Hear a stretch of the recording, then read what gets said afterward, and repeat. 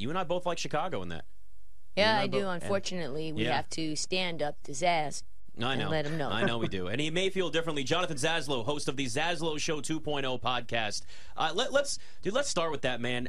Just looking at where the Heat started this year to where they are now, what was, and maybe there's multiple things that you saw, but maybe there was one that was just stood out more than the rest. What happened? What caused all of this regression from the team that we saw a game away from going to the NBA Finals? Well, first of all, and thanks for having me on, guys.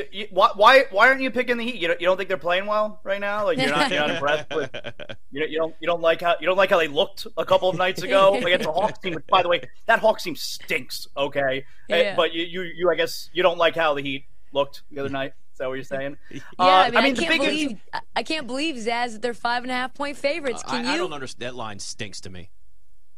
Yeah. Well. It's easy to look at it and say the Bulls are 3-0 against them. Right. It's easy to look at it and say the Bulls have won both games too in Miami this year. So how the heck can Miami be a 5.5-point favorite? And maybe it's one of those deals where it's, the Heat, all right, they're already the first number 7 seed to lose a game in the play-in. So are they about to lose both games in the play-in? Are they about to lose both games at home in the play-in? Are they going to go 0-4 against Chicago? Are they going to go 0-3 against Chicago in Miami? Like, there's a lot of stupid stuff there that I just mentioned, which I think would be a really like, I think the loss the Heat had the other night to Atlanta, it might sound like hyperbole. I really think it's one of the worst losses the team has ever had. I mean, that Hawks team is not good.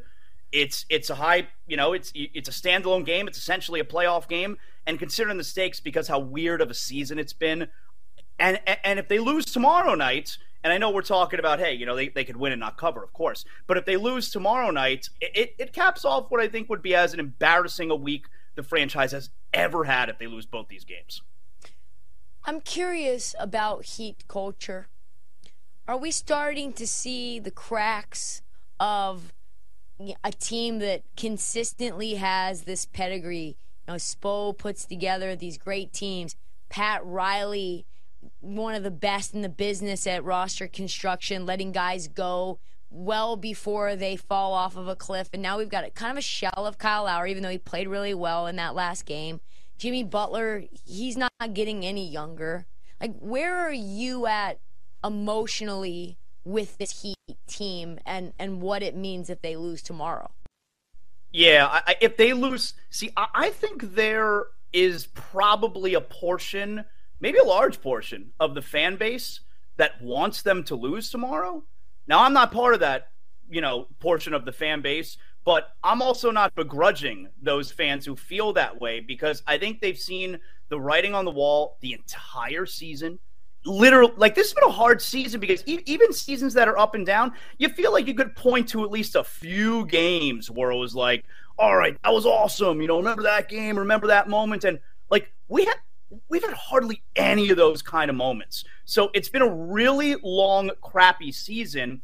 And usually you go into the playoffs and it's like, all right, everyone fears the Heat and Heat culture, and they're going to give Boston a problem. Well, now they're not even going to face Boston, so now it's like, all right, they'll give Milwaukee a problem. But I can't even muster up the energy to feel that way, because you're really going out on a limb if you think, after everything we've seen, or really everything we haven't seen this year out of this team, that all of a sudden some kind of light is going to switch. Now, I don't think it's a Heat culture thing and there are cracks in the walls, in the foundation, or anything like that. People forget the Heat made the NBA Finals in 2020, and then the very next year in 21, they had a pretty middling regular season and got swept right out the first round of the playoffs. And then the very next year, which is last year, they're awesome again, and they're the number 1 seed. Overall, I think what's happened when it comes to Pat Riley and the front office and the way they build the team, I think this is one of those years where the signing of the older players who you're kind of hoping, hey, maybe we could hit on this guy like Victor Oladipo at a good value, and maybe we could sign this guy and get one last drop out of him in Kevin Love. And we have the younger guys who have come up in our system who are undrafted, and Gabe Vincent and Max Strus.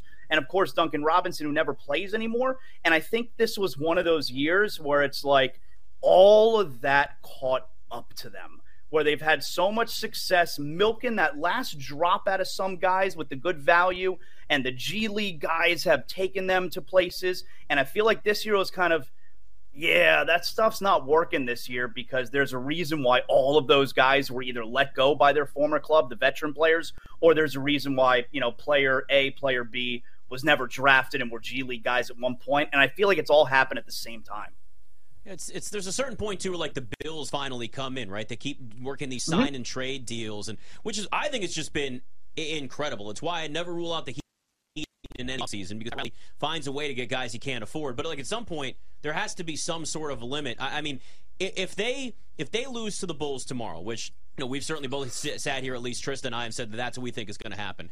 They hit an offseason where they got to start thinking about making these tough decisions, where they have to start thinking about, is it a rebuild? How do we break this thing down, or how do we still keep competing?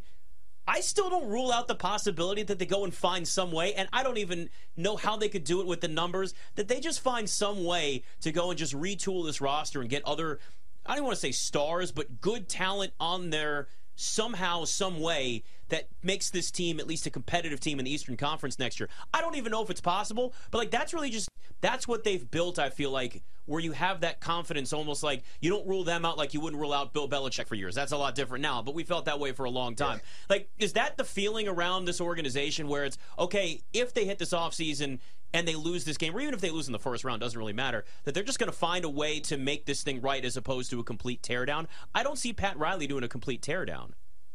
Yeah, they don't rebuild.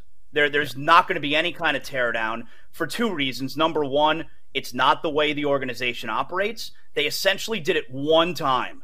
And, the tanking and the rebuilding, and it ended, it was the 2008 season. They got the number 2 overall pick. It ended up in Michael Beasley, and it was a disaster. It didn't work. They totally tanked the last half of that year. Pat Riley even took off the last week of the season, and Ron Rothstein at the time was assistant coach and stepped in and coached the last few games. It didn't work. They don't rebuild, okay? They reload. So that's for one. It's not in the organization's. It's not their MO.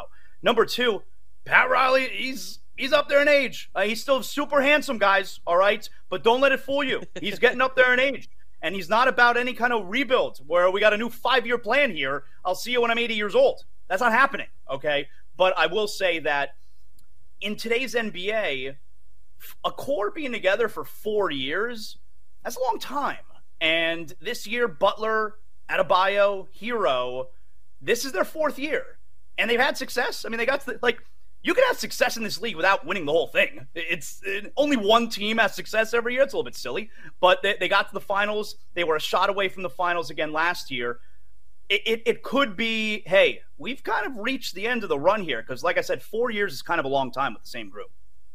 Yeah, and I'm looking at this roster, Zaz, and I hate to beat a dead horse here, but you got 8 guys on the roster for next year, and you're still over the salary cap by $17 million.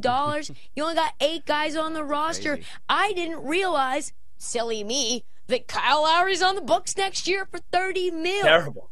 Duncan Robinson. Why you reminded me that?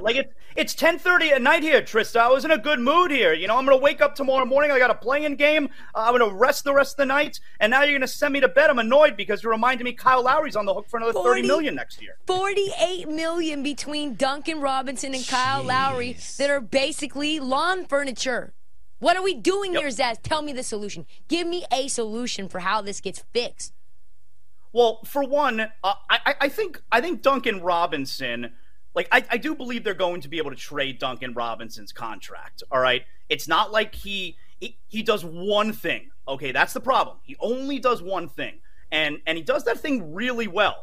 Now, the reason that the Heat don't let him do the one thing that he does really well anymore is because the Heat don't play that game where if you don't play on the defensive end, we're not giving you any run, and he's not a good defensive player. Now, there are plenty of teams who are willing to overlook that because the one thing he does really well, he does really, really well, and we know is important in this league. So I do believe that they're going to be able to trade that salary slot. The Lowry part is they definitely tried hard to move him at the trade deadline. definitely tried hard. No one was interested. Why would anyone have been interested? Now, he looked great the other night. And, fans down here, Zaslow, you better get on your show the next day. You better give Kyle Lowry some credits. And I'm like, I want him to play well. If he plays well, the team has a better chance to win. I don't want him to not play well. So I think you're hoping that he looks good again tomorrow. And you say, and you believe him when he said, yeah, I was hurt. That's why I wasn't playing well. And look, the reality is it's the final year of a contract next year. So if you want to believe that the reason he wasn't playing well was because he was trying to play through some pain, well, you can move a guy who's on the final year of his contract. Like, that's totally doable. If they do get that from Kyle Lowry again, and Jimmy Butler is Jimmy Butler, and they beat the Bulls, how many games did they win in the first round of the playoffs against the Bucks? Like, am I the only one who – I talked about this morning. First of all, I love the play-in. I don't know how you guys feel. Look at you. I love it. Really? Yeah. Just give me a straight goose egg. Just give me a straight goose egg there, Trista. Is that what you're doing? You're getting zero. You're getting 0 games off the Bucks. I don't know how you guys have felt about the play-in. I love it. Yeah. But the thing that I've noticed so far, every game and every team except for the Heat has looked like they're in a playoff game. Like, the Heat totally – it was like they just went through the motions the other day. And Jimmy Butler, what he missed, 10 layups, Oh, man. Bam was a no-show on the offensive end. They couldn't get a single anything out of their bench, except for Lowry, of course. So it's just a weird thing. Like, everyone's treated it like a playoff game against the Heat. I think you're going to see that desperation tomorrow night. If they were to get past tomorrow night, I mean, everyone likes to say the Heat guard Giannis as well as anyone does, and that's true. But this isn't the same Bucks team that the Heat beat 3 years ago in the bubble. I forget that it was in the bubble, okay? But this is not the same Bucks team. I think this is the best team in the league, the Bucks. I think they've been the best team in the league really for most of the season. I think they're going to win the whole thing. Guys, listen. First round might be a little bit ugly. It might. I talked to somebody who knows Joe Mazzulla quite well. And I didn't know this when we were talking about the Boston Celtics, and he asked me how I felt about him. I said, I like Boston, but I'm not sure how I feel about brand new head coach Joe Mazzulla when it comes to crunch time. I'm not sure how much I like his out-of-bounds timeouts, like plays out of timeouts. And he said, Joe Mazzulla sometimes can't believe he's the head coach of the Boston Celtics either. I said, well, that's a little T. Zaz, you think that Boston could get upset in the second round maybe against Philly if Embiid does Embiid things? No, I don't trust Philly at all. Mm-hmm. Like, if the Heat, and I don't have any reason to trust Philly. And if the Heat were to have, like, it was looking for a while, the Heat could have jumped up to 6. So it's like, who are we going to play in the first round, Boston or Philadelphia? If that was the case and you guys had me on the show here, I would straight up tell you the Heat are going to beat the Sixers in the first round. I would have picked the Heat to beat the Sixers. I think they'd have given Boston some trouble. I wouldn't have picked them against Boston. I don't trust that Philadelphia team whatsoever. I don't trust the coach. I don't trust James Harden. And you know what? Embiid's never been out of the second round. And Embiid doesn't have that big game, big win moment yet in his career. Now, is it going to happen this year? It might, but I haven't seen it yet. I don't trust that Philly team whatsoever. I am the same way, and I'm glad you said that because people are starting to try and talk themselves into and convince themselves that the Sixers are more than what they are. Sometimes people just show you what they are. When they do it enough, you know that that's what they are. This is a collection of players that show us time and time again who they are. I mean, Embiid's gotten to another level, but he can't do this whole thing by himself. I don't trust Harden. I don't trust Doc Rivers either. So, yeah, I'm with you. I think the Sixers are, to me, it's Boston and Milwaukee, and that's it. I think in a year we're talking Cleveland, maybe my Knicks in a year or two, and they can, fix a couple of things on that roster. But, yeah, it's those two teams in the East. Jonathan Zaslow, host of the Zaslow Show 2.0 podcast. Really appreciate you coming on with us, man.